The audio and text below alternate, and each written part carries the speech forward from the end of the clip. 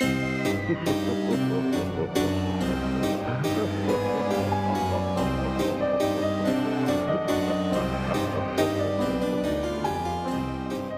and welcome to Horrible Friends. It's a podcast about horror movies in book club format. This week we have The Host. And starting off, my name is Kyle. I'm Chris. I'm Mike. I'm Dan.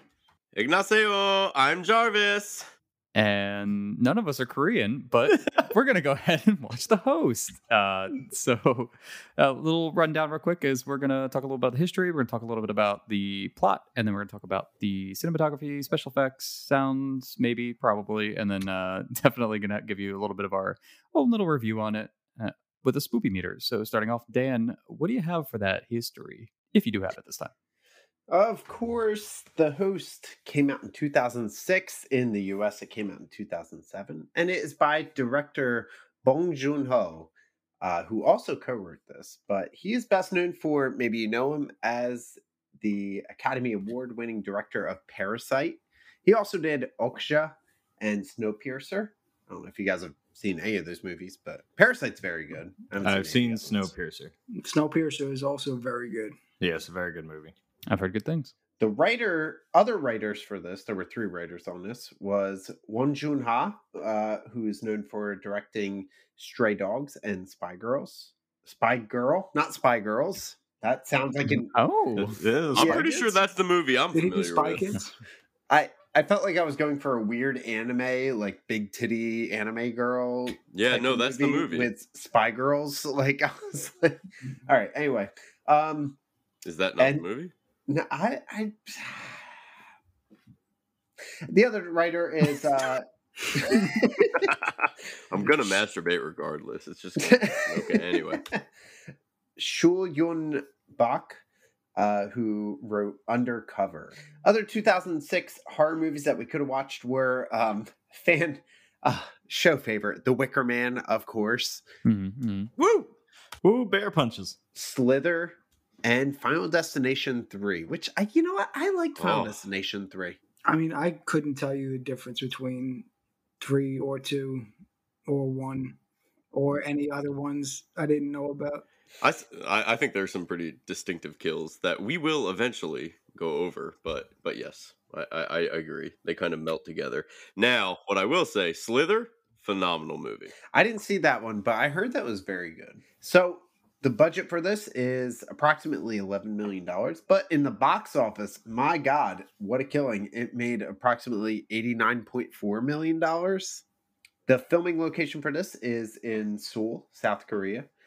Specifically, they use a number of bridges to film this because, as you know, if you've seen this, as you guys know, because you have seen this, they use bridges a lot in this movie. So they use the Wonhyo Bridge, the Dangho Bridge, and the Hangang Bridge, which the Hangang Bridge is actually what it's supposed to be taken after, but they do use those 3 different bridges while they are filming. Did they use Jeff? I don't know how to answer that. No. My name is Jeff. I knew Isn't that the someone guy was with gonna do it. that's the guy with the puppets, right? No, never mind. No, yeah. Who am I talking about? That was You from guys are talking 21 about Jump Jeff Street. Bridges. I'm talking about who's the guy with the puppets? Jeff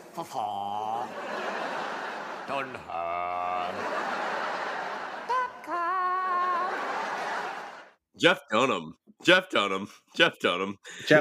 Yeah. The runtime for this is about 2 hours. We have a bunch of taglines for this one. So one of the taglines are "Monsters are real." Another one is "Man has made his newest predator." Mm-hmm. Another one is "It is lurking behind you." Mm-hmm. And this is my favorite. "You are what it eats." That's good. That's really good. They did it. They finally did it. I like that one. I They like did that it. one a lot. It's over. It took them 4 tries, but man, did they get it. Dude, wrap it up. They had him in the first half, not gonna lie. They came back though. I like it. So with that, I am done. And with not having any clever way to pass it to myself, I'm going to ask Kyle to just pass it to me. Thanks for that, Dan. I'm going to go ahead and pass it over to Dan. Cool, thanks. All right, so The Host 2006. So the year is 2000, and we are at a U.S. base in Seoul, and an American mortician orders his Korean assistant to dump 200 dusty bottles of formaldehyde because no other reason than that they are dusty. The assistant states that it'll go into the Han River, but the mortician is like, dude, it's fine. The river's super broad. Don't worry about this. Before we go into any comments about this, I just want to say that, did you guys know that this was like based on actual event that happened?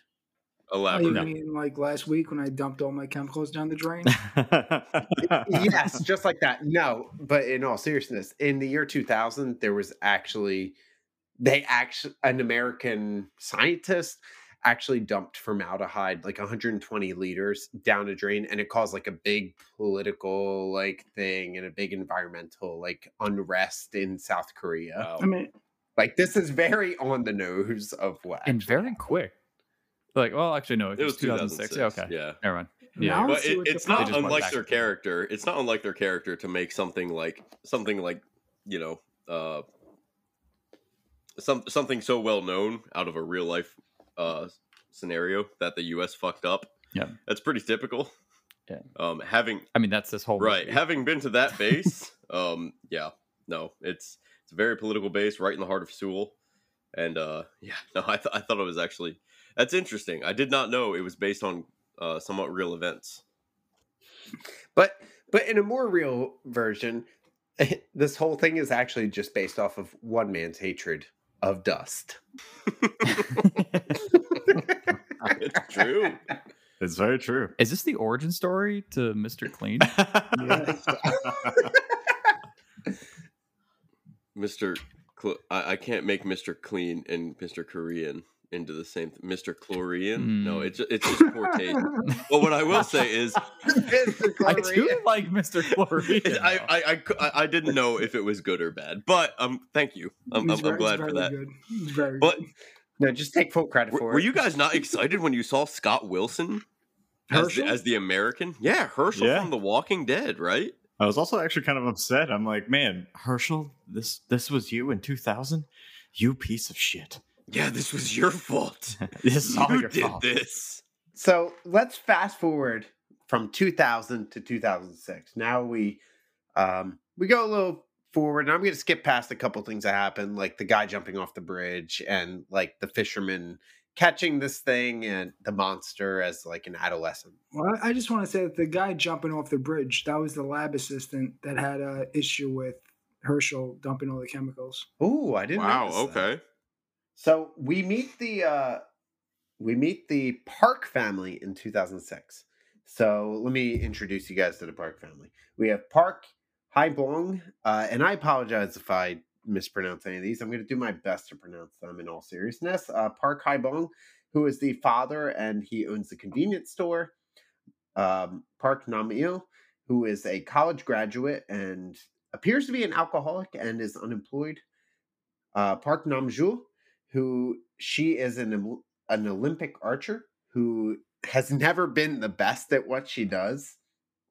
We have Park Hyun-so, who is a 7th grade girl, and Park Gang-do, who is Hyun-soo's father. And I think we would typically classify him as kind of a loser.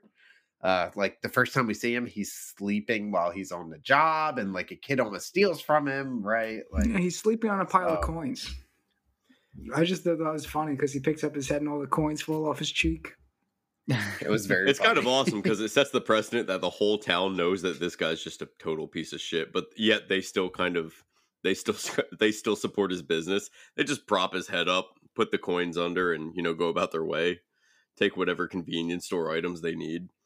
But I will say, I love grilled squid. Have you guys ever had grilled squid?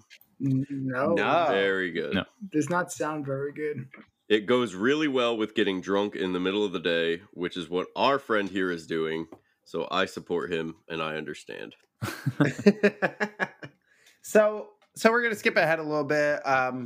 The dad kind of gives the daughter beer. So like we kind of get the idea that that he's a little irresponsible, not just a little, very irresponsible.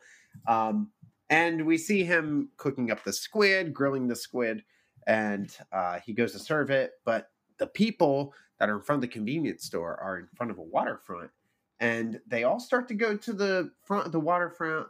And let me tell you, shit goes down quick. We see this monster jump out of the water. It starts attacking people. And I'm not going to go into great detail because I want you guys to go into detail. But let me just tell you guys the ultimate thing that happens here. It's that Hyun Soo gets snatched by this monster. And the family goes into mourning. And they're taken to this trauma center. And they have this really big emotional moment that's kind of funny and kind of sad, and it really like captures like the whole movie, really. But before we go into your guys' thoughts on that, let me just describe this monster as based on the Roger and Ebert review. Please do. So they describe this monster, and I think it's perfect.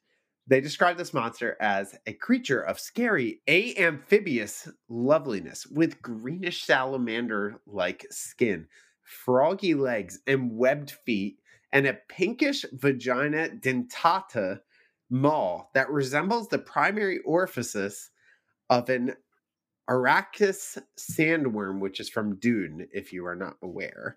But it has extra mandibles and barbed lip flaps around the opening. So it has a dune vagina and it looks like a salamander. Basically, okay. Yes.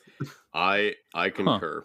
I will say it almost kind of the only immediate takeaway I had visually is it looked similar to like one of the main monsters in the Japanese film Spirited Away. Any of you guys familiar? Yeah. I've wanted to watch that for so long. I just haven't. So well done. But yes, it's definitely a strange looking monster. They kind of swung for the fences on it. I'm somewhere in the middle whether I like it or not. I'm somewhere in that beautiful middle ground between good and bad CGI. Agreed. You know what I mean? Like I didn't actively hate it, while at the same time I was like, okay, let's get past like the sci-fi entrance of the monster, because that's what it seemed like, kind of a sci-fi original special, I agree completely. But for 2006, it held up okay. It didn't hold up well, but it held up okay. Sometimes it looked better than others. I think it actually worked. It looked worse further away, which I thought was interesting, because usually it's like you can get away with it a little bit more as the further away the monster is. But the only time that I liked it further away was when it was hanging on the bridge. That looked really cool. The actual entrance of this monster was really cool. Agreed. All right. I agree with actually both of you. I think that the monster looked super cool, but I do think it looked kind of cheesy at times, like the CGI of it. But let's not gloss over this whole fucking sequence. Like, this sequence was dope as shit, right? Like, oh yeah, we haven't even started. Oh my god, like chasing the army guy, and So can we start before that? Can we just talk about the fact that like everyone adjacent to that river who saw the monster was like, hey, let's pollute for science. Let's figure out what the hell this thing is. It's definitely a dolphin. Let's throw cans at it. And they all just start throwing shit in the river. Very quick. They were very quick to just pollute that river. They were like, all right, here's one can. Oh, look, he took it. Everybody on the entire shoreline just get whatever random thing they had in their hand, like squid and cans and bottles, whatever they had, they just threw at this monster. Well, my biggest takeaway from this scene, and I think it has to do with why we're so split on whether the CGI was good or bad. A lot of times in monster movies, they're kind of obscured by darkness or shadow. The first reveal we see of this monster is in broad daylight in front of dozens of people. And then you just see it chugging down the shoreline, scooping people up. For me, that was like a very good reveal. And you see this thing in full force right away. You don't see it taking people or attacking people in the dark and the shadows. It's broad daylight in the middle of the city. It's attacking. Absolutely. I respected that. Yeah, I thought it was interesting Yep. that it doesn't. I didn't really see maybe one any more than like one or two instances of it eating anyone. It was kind of just like nudging everyone, but with the force of a 2-ton giant salamander monster. So it was like I thought it was running around like sort of a 2-ton fish dog. It was just kind of in the way of everything. I would agree. It was kind of weird at first, right? It was like, wait, what is this giant fish thing doing? Like, until it started actually eating people, then I was like, oh, okay, I get it. But like, at first it was just kind of running into people. It was like, oh, all right, weird. He was excitable. yeah. This whole, like you guys said, this whole scene of it coming up onto the shoreline and then it starting to chase people, and especially the main character, and you know, running through all the way to the point of right before we meet the army guy, where I love the army guy. The army guy's the best. He is the, like, what I believe all army guys believe that they look like. They look like a budget Captain America. Yes, they all do. That's true. The whole movie is very satirical of like US policies and South Korea and stuff. So I think that's just like adding on to it, is like, because it's an American guy who's like, hold on, let's get this sign. We got this thing. And it's like, I'm Mark Wahlberg, the weeniest actor of them all. It sounded like, it was really interesting that the acting of it sounded like a white guy pretending to be a Korean guy pretending to be a white guy. Me? I know who I am. I'm a dude playing a dude disguised as another dude. Or like an American guy. Like he just, the acting was very strange. Like he was like, hold on 1 second. Let me help you. Okay. All right. Here's the thing. In his defense, the language barrier is usually pretty significant, and you have to kind of tone down your level of interaction.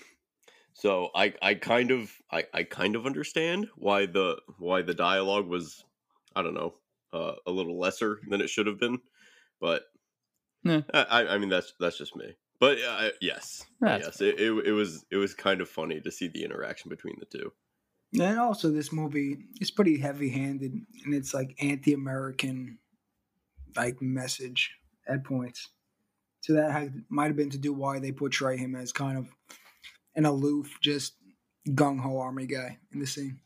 Yeah, and we're gonna see that throughout this movie for sure. So let's fast forward.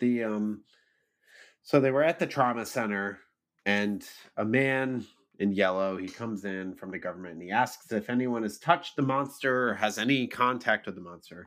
And Gongdu raises his hand, and he's like, yeah, I have. I had blood on my face.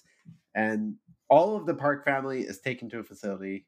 However, he's put into a bed, and while he's in the bed, Gongdu's phone rings, and Hyung-so's cries for help. Like, he hears her voice, and he sees, like, oh my God, she's alive. So the Park family forms a plan, and they escape from the facility while getting new disguises to hide themselves from the government. I just want to go back a little bit, because when the whole family is in the facility and they get the news that the little girl was like taken by the monster and that she's likely dead, like, I thought it was a little bit overboard and how they reacted, because they were all like squirming on the floor, and like it just seemed a little bit overdone. I'm not saying it wasn't sad. I'm not heartless, but wow, Mike. I'll be completely honest in my assessment of it. I thought it was overboard. Yeah, overboard. That's all I'm saying. It's overboard. To the point that it was comical. Yes, but that's exactly what I'm saying. I'm not saying they should have get over it. Your kid's gone. I mean, it just was like very overboard to the point it was like ridiculous. But at the same point, I still thought it was really sad. So I think the director did a really good job at like portraying like this humorous moment for this family, but like in our eyes, but it's still like heartbreaking, because like the crown jewel of their family is gone, and like they don't know what to do now. What I will say is that maybe if her aunt had won the gold medal, maybe she would have scared those things away. That's all I'm saying. I might be wrong for it. Could be rude, but I'm just saying. I think that's a really interesting point because I think the movie harps on the fact that no one in their family is successful to the point that they should be. I put that in quotes because, like, what the Nam-il is a college graduate who has no job. Yes. Namju is a bronze-winning Olympic archer who could Are win you saying gold. like bronze is like a bronze? Puh.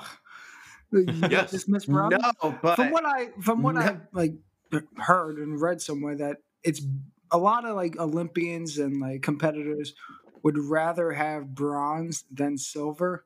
Because when you get silver, you're like, oh, I was so close to gold. I could have had it, but I didn't make it, so I got second place. So I'm garbage. And that's why history will never remember any of their names. But when you get bronze, it's like, I'm just happy to be here. I'm happy to get a medal. I could have came in fourth, like that bum who got fourth that nobody's ever going to care about. But I got bronze, so good on me. I'm happy to be here. That's kind of a Zhang Du kind of outlook. Right. So I respect it. Okay, that's why I try. The whole point of the movie states that she could have won gold. Like they even say like, oh, she's gonna win it here. She's gonna win it, and then like she freezes up and she just doesn't. Yeah. So I think it's like, and then what Gangdu is just like, I mean, Gangdu is Gangdu. Like he's sleeping on dimes in the beginning of the movie. Like, so I think it's like more of a portrayal on like their whole family and like that they are a quote disappointment. Dishonor on you, dishonor on your cow. Like in some sense, I think that's what they're trying to say. Sure, yeah. I think complete dysfunction throughout. Because typically Asian cultures are not very intimate in that the, physical touch is kind of taboo unless, you are married or something. And definitely public displays of that are very few and far between. So, and that's throughout a lot of the, typical Asian cultures that you would, think of when you hear the phrase Asian culture, to include Korea. So I think it was kind of cool to see, like, yes, maybe it was a little overdone, but I think it was kind of neat to see, like, the fact that they were Koreans specifically, by the way, are not afraid to be pushy and kind of like, I don't know, sort of in your face. So to see that with the family dynamic and the fact that they were, a little overboard with the death of Hyung-seo was, I think, kind of neat for me, at least. So in the midst of them escaping, the Park family escaping and getting new disguises, in the midst of all this, we see different scenes of the monster doing some like acrobatic flips and shit, and from a bridge, and it starts eating people, and it starts transferring some of them to a secret location with, I mean, what we can assume is the hopes of eating them later. That's the midnight snack. Yeah, exactly. But we do see that Hyung-seo is actually alive, as we got that phone call. We say that Hyung-seo is alive and she's in this location. As time progresses, we actually see that she meets a little boy down there named Seijo. And Seijo came down with his brother, but unfortunately, Seijo's brother died when he was taken up by the monster. So, is it just me, or did that music not fit that escape scene at all? Because it was supposed to be this tense moment where they were all in the van fleeing the hospital or whatever kind of barricade they set up there for all the people that were exposed. This is like upbeat, like happy music, like that, and it just kind of took me out of the moment. It's the most functionality the family's had the entire movie. So like I saw it as kind of an up moment. So I actually really like the pacing of that chase scene because it was kind of like that 80s, what's the word? What's the word I'm looking for? Danger Zone. Yeah, if they should have just played Danger Zone. They should have just played Danger Zone. Oh man, if they did, 10 out of 10 for this movie. It's very Andy Rooney, like no. I liked it. I liked it too. I thought it was a very I don't know, like you said, it was an up moment, but it was also something that the movie tries to battle with a couple times until about halfway to 3/4 of the way through the movie, which is like it throws in some comedy. It just tosses in a couple like funny things like that. Seeing the woman who's good at archery. I'm sorry, I can't remember the names at all. And she's just like casually walking through the underground parking lot or whatever it is, and they're like, "You left her there," and she's like, just kind of like, Hey, I'm here guys, again. I thought that was hilarious. It was such a good use of it, It's and like so funny. it didn't fit the movie. I'll give it that, but it was good. I really appreciated it. So I don't know. There was another scene after that because after they escape and they make the getaway, they drive it around the city in a like disinfectant truck, and you just see the one guy whose daughter got taken like running behind the truck, and all the disinfectant smoke's like blowing in his face, and like yeah, he's just let him do it. So after this, we see the Park family finds their store, and they're able to relax for a little while. They're able to sleep, catch up on some eating. They actually have this really cool scene where they all imagine feeding the daughter, and they're like feeding her a bunch of food, and it seemed like a really interesting scene. But after that, the monster shows up. We see the monster just standing outside. It's kind of like drinking the rainwater as it falls from the sky. Naturally, what would you do if you see a monster? You start shooting Shoot at the it. So fuck they out start of it. shooting at it. Anyway, I started blasting. Bang! Yeah, they shoot the fuck out of it. And of course, this provokes the monster. It turns back around as they leave this convenience store, and it runs over Haebong, and it kills him, unfortunately, which was the father, if you did not remember. However, in Gongdu's grief, he runs back and to be with his father's deceased corpse, and he's captured by the army. But Nam-il and Namju are separated, and they are able to escape. So yeah, well, I really really liked the dinner scene inside their shop with Hyanseo. I was completely taken back by it. I thought I'd missed something. I actually rewound it twice to make sure that I hadn't missed something, only to realize, Dude, I agree. yeah, only to realize that this was like kind of their projection of their longing for Hyanseo, which I thought was beautifully done. It was so subtle that it made you like, whoa, wait, hold on, because that was really their truest desire at that point. And I think that was the closest thing to a functioning family dynamic that they've had the entire movie, and it was made up.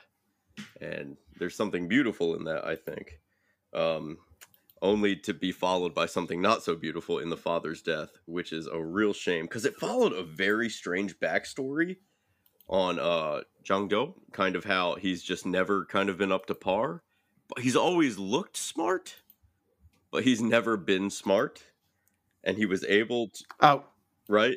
Gongdu? Yeah, Jangdu. Gongdu. I don't remember if it's, I can't remember if it's G's that kind of make more of a J, but yeah, it was an interesting backstory right before the father dies, and he talks about he was able to tell Jangdu's level of health, judging by his farts. I caught that part too. That was really funny. Yep, love that part. That was amazing. And I was watching it with my wife briefly. She actually walked in the room. She's like, what the fuck is this? And I was like, all right, hold on, hear me out. And we talked about this for a moment, and we were able to kind of sort of find like a middle ground where we agreed with him, where I was like, when my kids fart like this, like I know there's something wrong. And so it was strange and arguably unnecessary, but I liked it anyway. It's things like that make me not want to be a parent, because if you could like tell your child's mood. Hear me out. As a father, all I'm saying is I understood. That's all I'm saying. What does it mean if it's like kind of eggy with a little bit of like nip underneath? Things are looking up. It's a good day. It's a good That's day. what that means. Things are looking up. Or- It's kind of Or they had broccoli. it's kind of like your horoscope, except there may or may not be corn involved. Oh, you mean Kern? Kern, thank you. Yes, correct. All right, let's keep this farty train. I just going. want to say about the death of the dad. That was like very brutal. How he just gets like picked up by the tail because he gets told there's like one more bullet. So he's like, yeah, I'm going to sacrifice. He knows he's going to sacrifice himself, but he thinks he's going to take the monster out with him. So he's like squaring up against the monster, just running it right towards him, and he goes to shoot it, and the gun's empty, and you could just see the look of like disappointment in his son, and like kind of like just dread and acceptance all within the span of about 2 seconds. And then he gets like grabbed by the tail and just slammed on the ground. And it's it's a very brutal way for him to die. A little bit, man. I know exactly what you mean, because like Gangdu told him that there was one more bullet. He was counting along with the shots, and he realizes as his father goes to fire and there's no bullet in the chamber, he's like, oh fuck, I miscounted. That bitch don't know, man. And there's this little moment where the father looks back and he's a little bit disappointed, but it's kind of like, oh, my boy. And then he gets murdered fruitlessly. He's not taken back to the nest. He's just body slammed, like full fucking choke slam, like Kurt Angle slammed on the fucking sidewalk. And it is for no reason other than the monster was like, I got him. Like, that's it. That's the whole audience reaction. So after this, after everyone escapes and Jongdu is captured, I'm going to say it with a J now. Namil meets an old rebel, quote, like protester friend, and he learns of a bounty that's on his head as his friend tries to capture him. God, what a little fucking weenie that dude was. Namil does manage to escape. He jumps off of a bridge. He passes out. And he does learn of Han Hyung-soo's location. But God, what a fucking weenie that protester was. He was more of a weenie because it wasn't just him. It was like 35 people in that office building all chasing down this guy to capture him. Like, okay, how much could this guy's reward be if you are able to split it 35 ways and still make it worth it to betray your friend?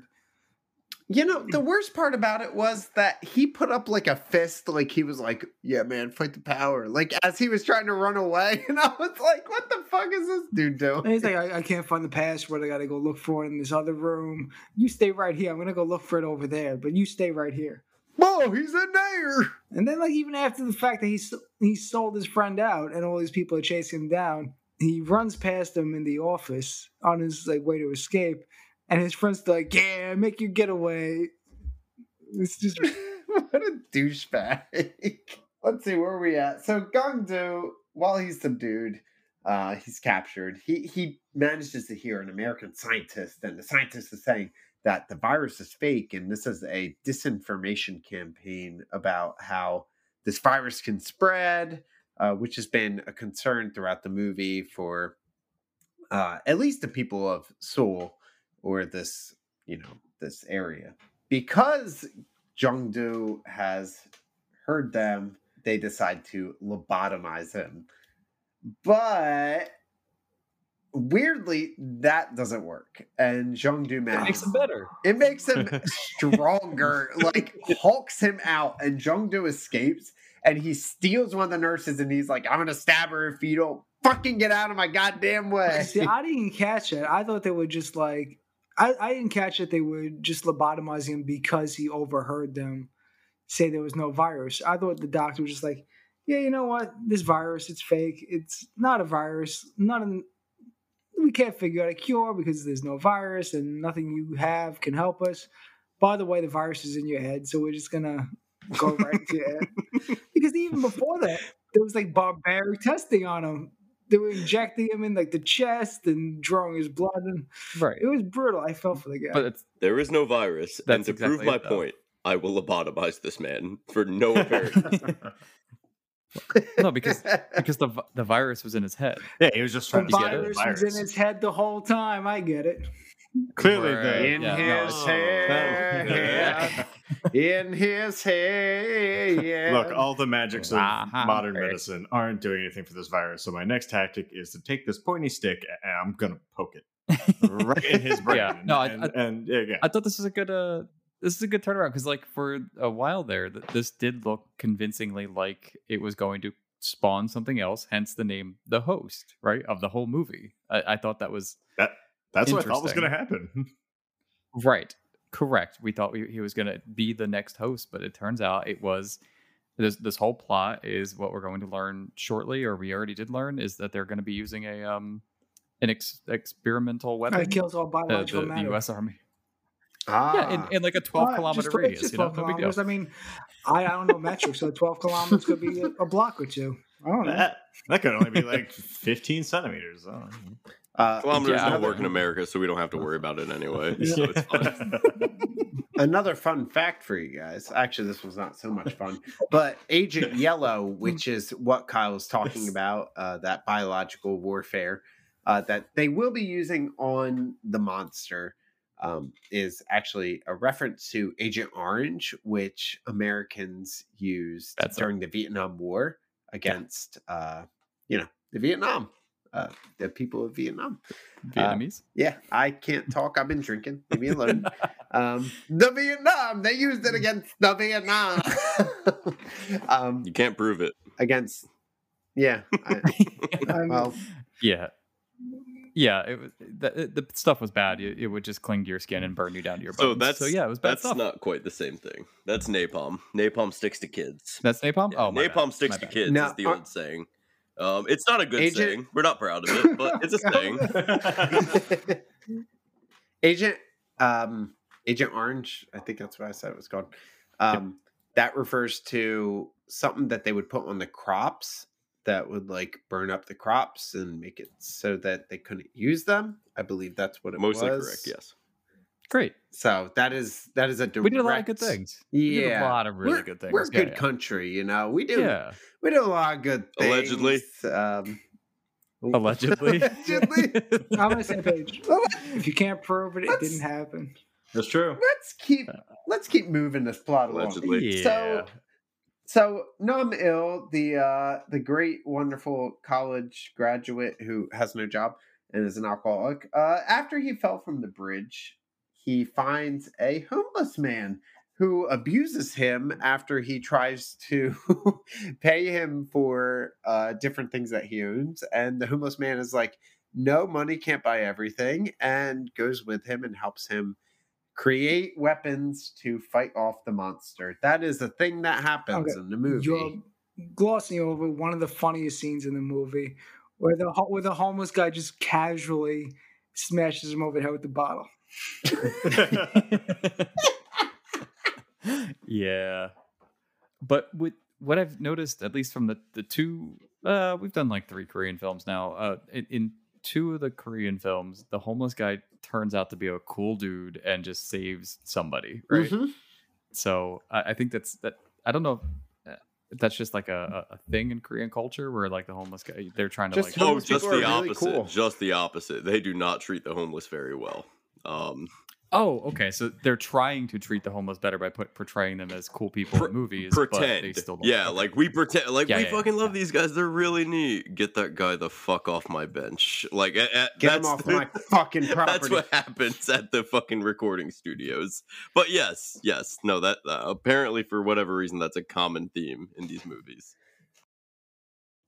All right, so we're going to get to a really cool part. So the creature is... So we're skipping around a lot, obviously, but there's a lot of cuts in this movie.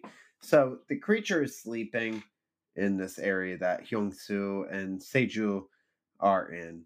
And Hyung-soo tries to climb up a roof that they made while the creature was gone, the monster was gone. But as she jumps through the air, she is grabbed with its tail. It's comically done. And just kind of gently put down on the ground, and they run away, and it chases them. I got nothing. That was great. Yeah, I thought it was really good because It's hilarious. when she was trying to make her escape, she's like, yeah, and she just like run up the monster's back to the makeshift rope she made, and then all of it, you think she's like on the rope, but it pans out and the monster's got its tail like wrapped around her body. And it's just such a dejecting moment because you realize she's not going to get out of there, or at least right now. And it just gently sets her down, which kind of is in contrast to how it was trying to like, attack her and the other little kid at other points. But it's kind of unclear whether this thing's trying to keep them as pets or keep them as food for later. I don't know. I was admittedly confused at this point, like a lot. Yeah, this is a well-paced scene, just in general. Yeah, you get the build up, the hype, the euphoric. Yes, she did it, and then the literally like gentle letdown of no, she did not. And then from here on out, we have really just like basically that. Like it's like, oh boy, like she didn't make it. It's kind of like dejected, and then kind of like up for a second, and then down hard, and then just a little up at the end. So let's see what that's like. So Zhongdu, we see Zhongdu as he escaped from that facility. He finds the creature as he goes to the waterfront, and he sees the creature, and he sees that Hyung-Soo's arm is hanging out of its mouth. The monster jumps in the river, back in the river. It charges at this large group of protesters that's standing outside. And as it jumps up to go attack Zhongdu, he goes to fight it off, goes to save his daughter. The military drops the Agent Yellow on the monster. Now, this stuns the monster, and Zhongdu is able to pull out Hyung-Soo, who is clutching Seju, the little boy. But unfortunately, because she saved Seju, Hyung-Soo dies. I was upset about that. That was very upsetting. I was very upset about I was just like, oh, Yeah. it's just like everything they've gone through. Like, yes, I'm like, oh, they're gonna get her, they're gonna save her. Fuck. Never mind.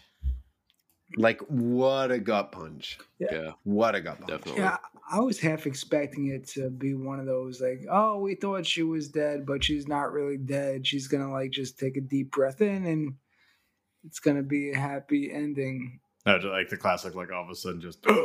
Yeah, but it Yeah. wasn't. I mean, that's what they did for the little boy because he thought he was dead too, and then all of a Right. sudden he starts to move around a little bit. He opens his eyes. As painful as it is, it kind of reaffirms that she was always the best in that family.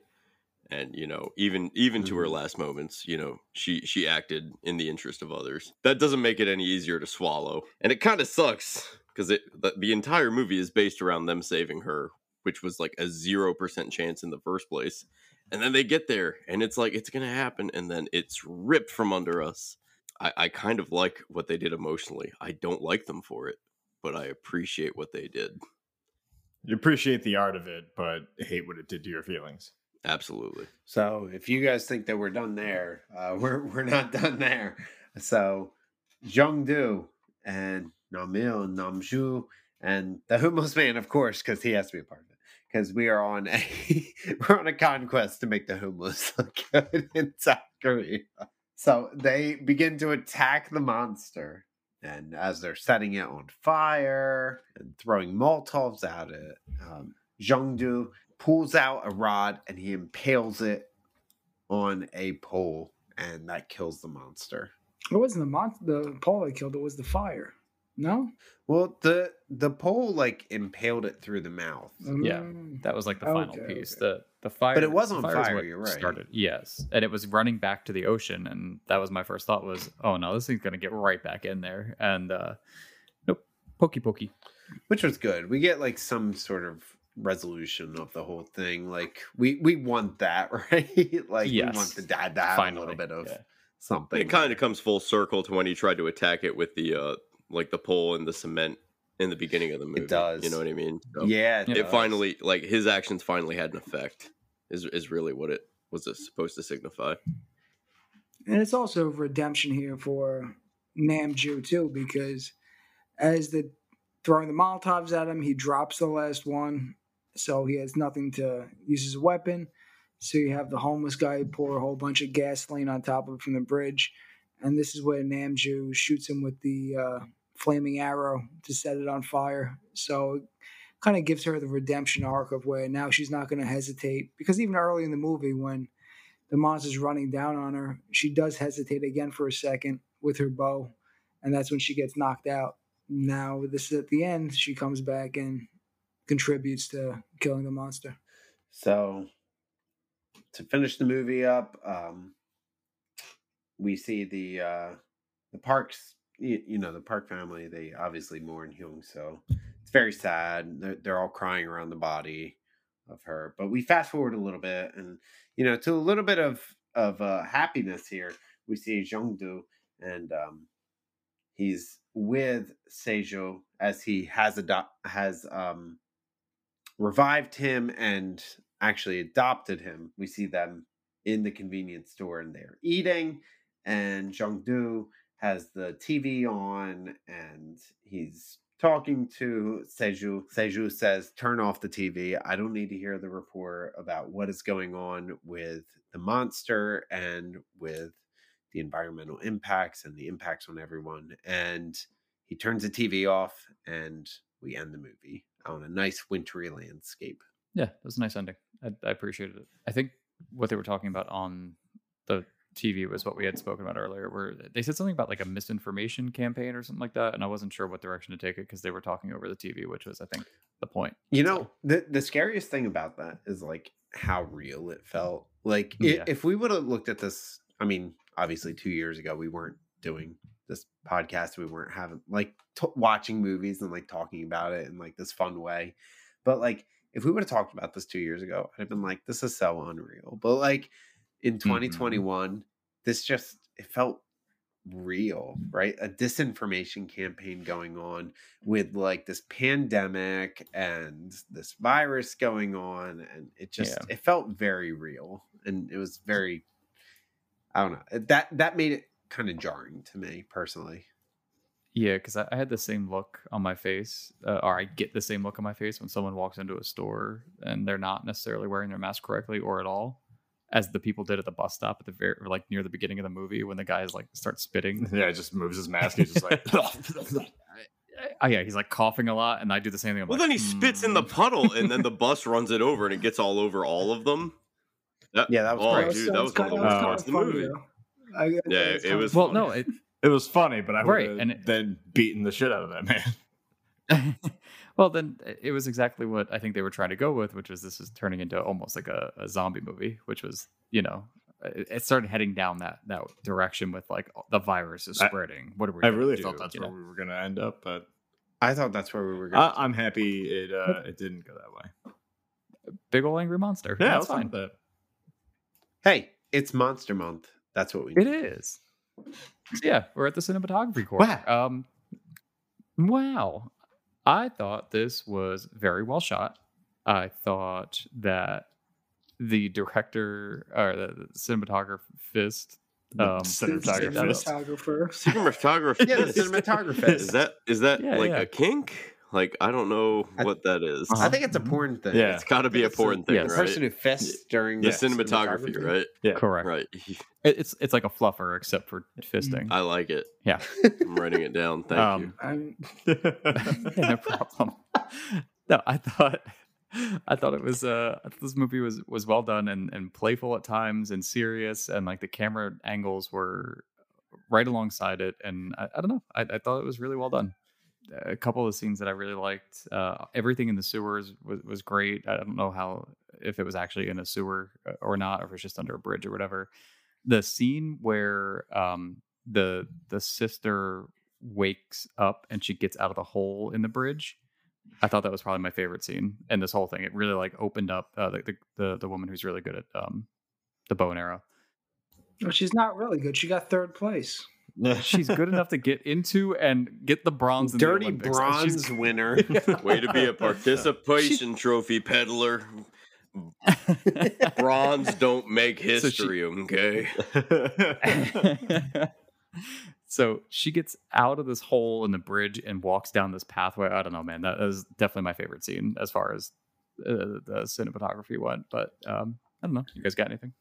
Yeah, I agree. I loved it. I mean, I think I think Bong Joon-ho is just a great director. I Yeah, think he's so good. He just knows that Yeah. perfect, especially with like a lot of parts of this movie, like like you guys mentioned, just how we go from like either action or horror, all of a sudden just boom, comedy for a quick second, and all right, right back on track. Like it shouldn't flow so seamlessly as he does it. Like it shouldn't work, but he makes it work. You're right. That was a perfect way to say Yeah, it. you're absolutely right. Yep. No. Yeah, we kind of covered special effects earlier. I don't know if you're going to go into that, Jarvis. Oh, I mean the special effects. I think we all had similar feelings on. What I will say is that the use of the camera angles when some of the shots were utilized, or I'm sorry, some of the CGI was utilized, did improve it. So the kind of silent running of the monster initially along the bank after we see it for the first time dip into the water after hanging off the bridge. Again, it had issues from a CGI standpoint, but because of the way he shot it, it was still really cool. It still made the audience kind of go, "Whoa, what the fuck is that thing?"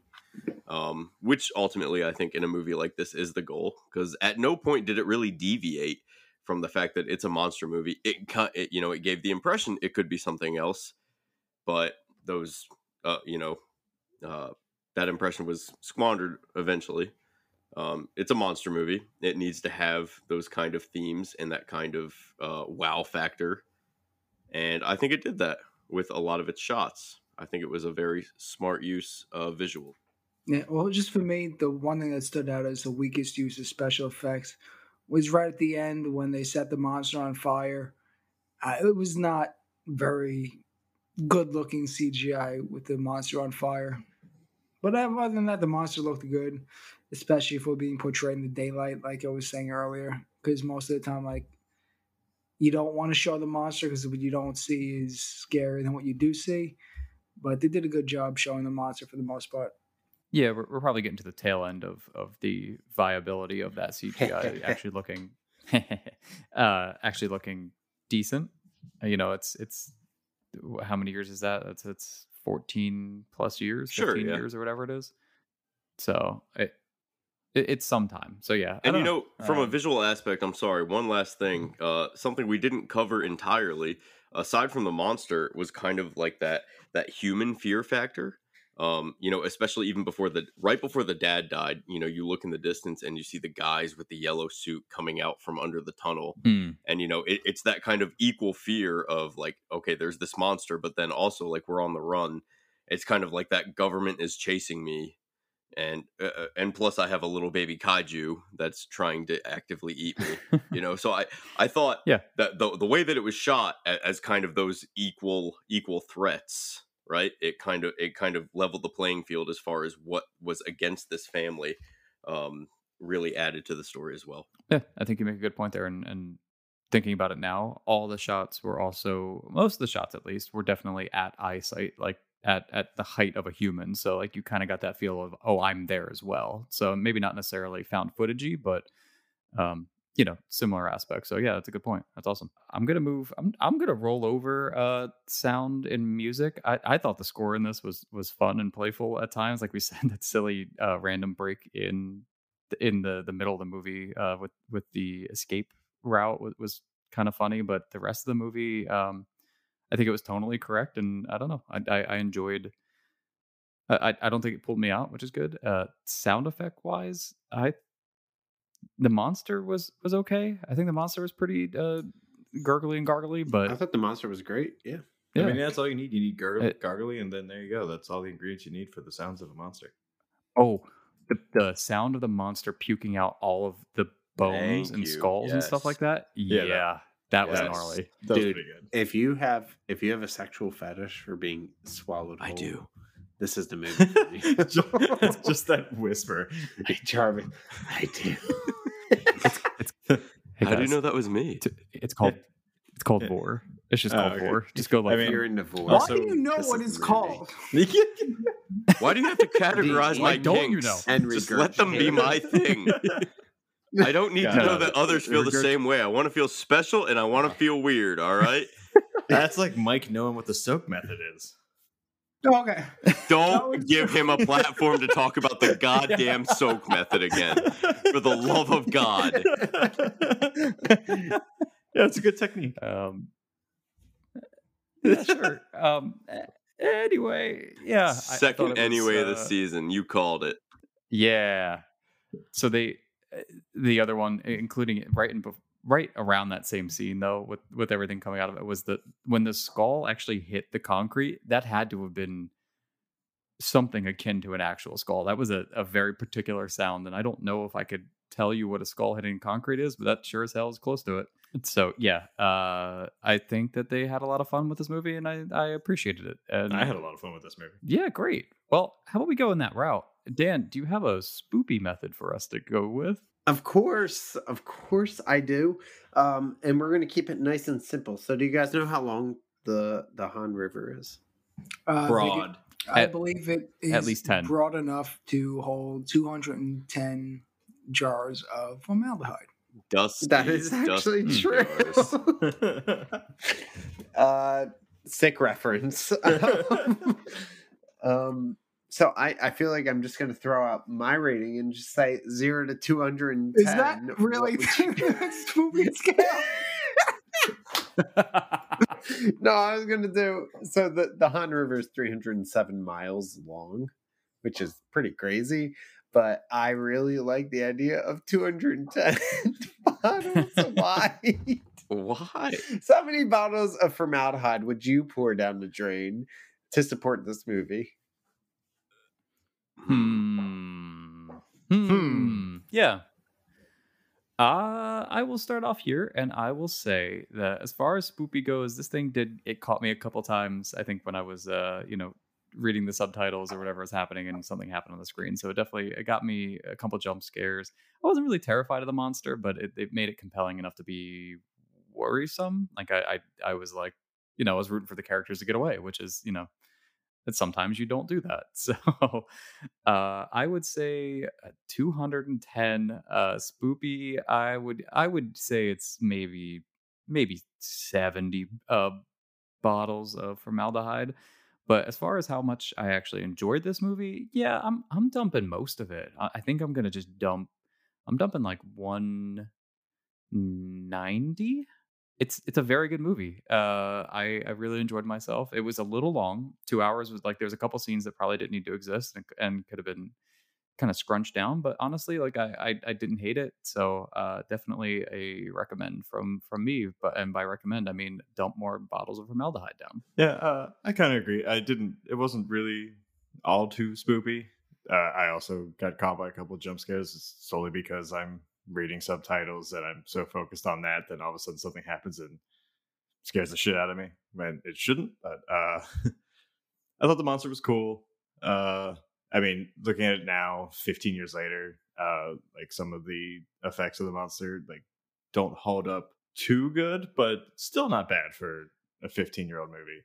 Like I said before, I think my favorite thing of this movie is just how this director is able to it's not just one entire genre the entire movie. He is able to just kind of fluctuate between horror, comedy, action, whatever, and it just flows so perfectly. And I really appreciate that because not many directors, filmmakers can accomplish that. Like, I mean, someone might throw in some comedy into their horror movie and it just kind of falls short, and it's just like, all right, I guess that was kind of funny, but I don't get why it's here, and it kind of takes me out of the movie. Spoopy wise, I'm gonna go with probably about like a 65, but as a whole, I'm probably gonna go close to Kyle. I'm gonna do 185 jars of formaldehyde going right down that drain. I thoroughly enjoyed this movie. I'm on the same page as the two of you. I didn't find it overly scary, but the monster attack scenes were always tense and they were always exciting. On the spoopy scale, I would give it probably about 60 to 70 bottles of formaldehyde. Overall, I wasn't as in love with the movie as you guys were.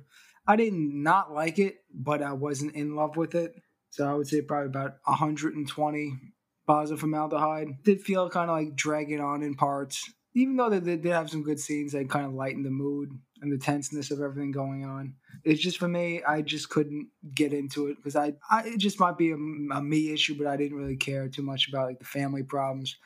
I wanted to see more of like the monster attacking and then taking down the monster instead of them just looking for this girl. So 110 bottles of formaldehyde poured down the drain. Pretty high praise from all you guys. Okay. I will agree on a few points. I really did like the variety of genres that the director was able to incorporate throughout the film. It's not strictly a horror movie throughout. The biggest issue I had is that I don't know if it even really crosses into the genre of horror all that much. Monster movie, yes, but almost in kind of the same realm as like an action horror. Similar to Pacific Rim, if you will. I might be kind of alone on this island in this opinion, but I just wasn't scared.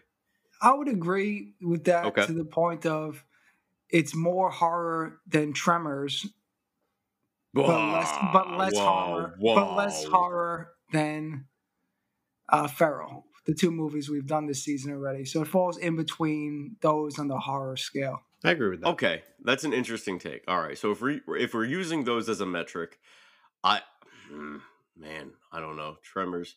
Maybe I'm biased. I'm going to try not to be biased. But speaking objectively on this film, I was not scared. So let's speak objectively on what we can measure. I was not scared. So out of 210, I'm going to give it maybe we'll do 10 on a spoopy scale, and that's about less than 5%, like 3.5% out of 100%. I wasn't scared, but I didn't actively dislike it. I did think it was a little too long. I was interested in the characters. I was interested in the family dynamic. But overall, as a horror enthusiast, for myself and all you good people listening, I wouldn't necessarily go out of my way to watch this. In the mood for a horror movie, I will give it 80 out of 210. Yeah, I'm kind of in the same spot as all of you guys. I didn't look. I don't usually find these movies scary, so I think I'm just a bad judgment. So I don't find it scary. I think it's this is my joke and not Chris Farrell's joke at all. I think it's a 69 on the scary joke. Totally my joke. Nice. All my joke. Yep. Thank you. I came up with that all on my own. And I wish this the scale went up to at least 420. Yeah. Unfortunately, it doesn't. So I'm just gonna say 69, and that's my joke, and not Chris's joke. So that's my spoopy meter, because it's not really scary. But in terms of overall, I really like this movie. Man, I just like it in so many facets. I think that the director really hits on all those different genres that we've talked about. I think it goes from, I don't think it's necessarily a horror movie, but I think it has like horror aspects to it. But I think it's a comedy. I think it's an action movie. I think it's like, I don't know. I think they hit on so many different genres in a great way, in a way that doesn't feel like they don't know what they're doing, where some movies do. Like this director, he knows what he's doing. Like he wants to hit these different areas, and he does it. So I without droning on about all the different aspects I like, I really like this movie.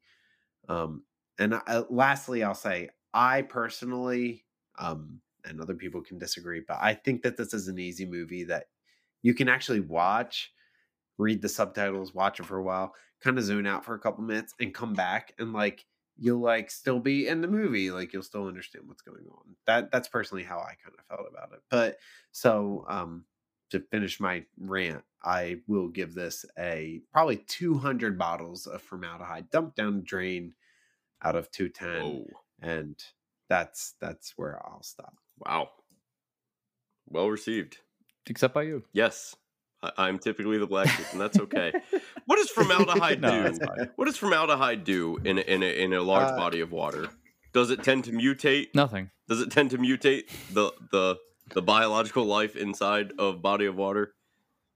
I think we should have a special guest of the guy who actually did that in 2000. That Yeah. scientist. That they're called a waterologist. Yes. I mean, As waterologists, we actually know the answer to this, but we just want to see if he does. Yeah. I think if we can't get in touch with him, we should all do our own at-home testing, where you just keep pouring a bottle of formaldehyde down your own drains until something goes wrong, and that's when you know you've hit your limit. You know, Mike, I'm going to help you out, and I'll come over to your house and help you dump them into your drains. Yeah, I would like to come over to Mike's house too and help him dump. That scene this looked down. like the morning after, like as I'm like, elbow deep in my hangover. It's just like I'm pouring out all the liquor and I'm just like, never again. Fuck the I wildlife. didn't know what you were going to say when you said elbow deep in. Yeah, no, that's fair. Especially after the morning after. Yeah. I was like, what is he elbow deep in? No, everything about that was bad. It was we're talking It's about very formaldehyde. confused. We're talking about being elbow deep into something after a night of heavy drinking. I don't know where this Never was you going. mind my analogies. I was already set to text Travis and say, all right, about an hour and 12 minutes in, I need you to cut all Don't of you this." censor me. Don't you dare. I'm with I was thinking of Schitt's Creek, where she was like, I've stopped drinking. I'm done drinking. Moira, that's my beer. Yes, I know, but it's symbolic.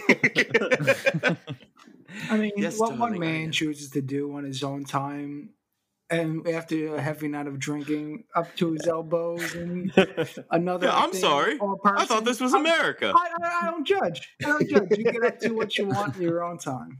So you can say that now, Jarvis. I can say that. I'm very proud to be able to say that. All right, wrap this shit up. Yeah, let's go ahead and wrap this thing up. I just want to give my thanks out to you for listening. Everybody who is listening, I do also want to thank Andrew Kavanaugh for our intro and outro music, and I want to thank Connor McLeod for our artwork, and I want to thank Travis if he's editing this. If not, go ahead and we'll just erase this. Go ahead and fuck But- yourself. Yeah, or if not, go fuck yourself. Yeah, Travis Kaiser, thank you. And beyond that, I think that's it for us this time. So, Chris, why don't you tell the people what they can do with their formaldehyde? Thanks for stopping by, and go pour it down the drain.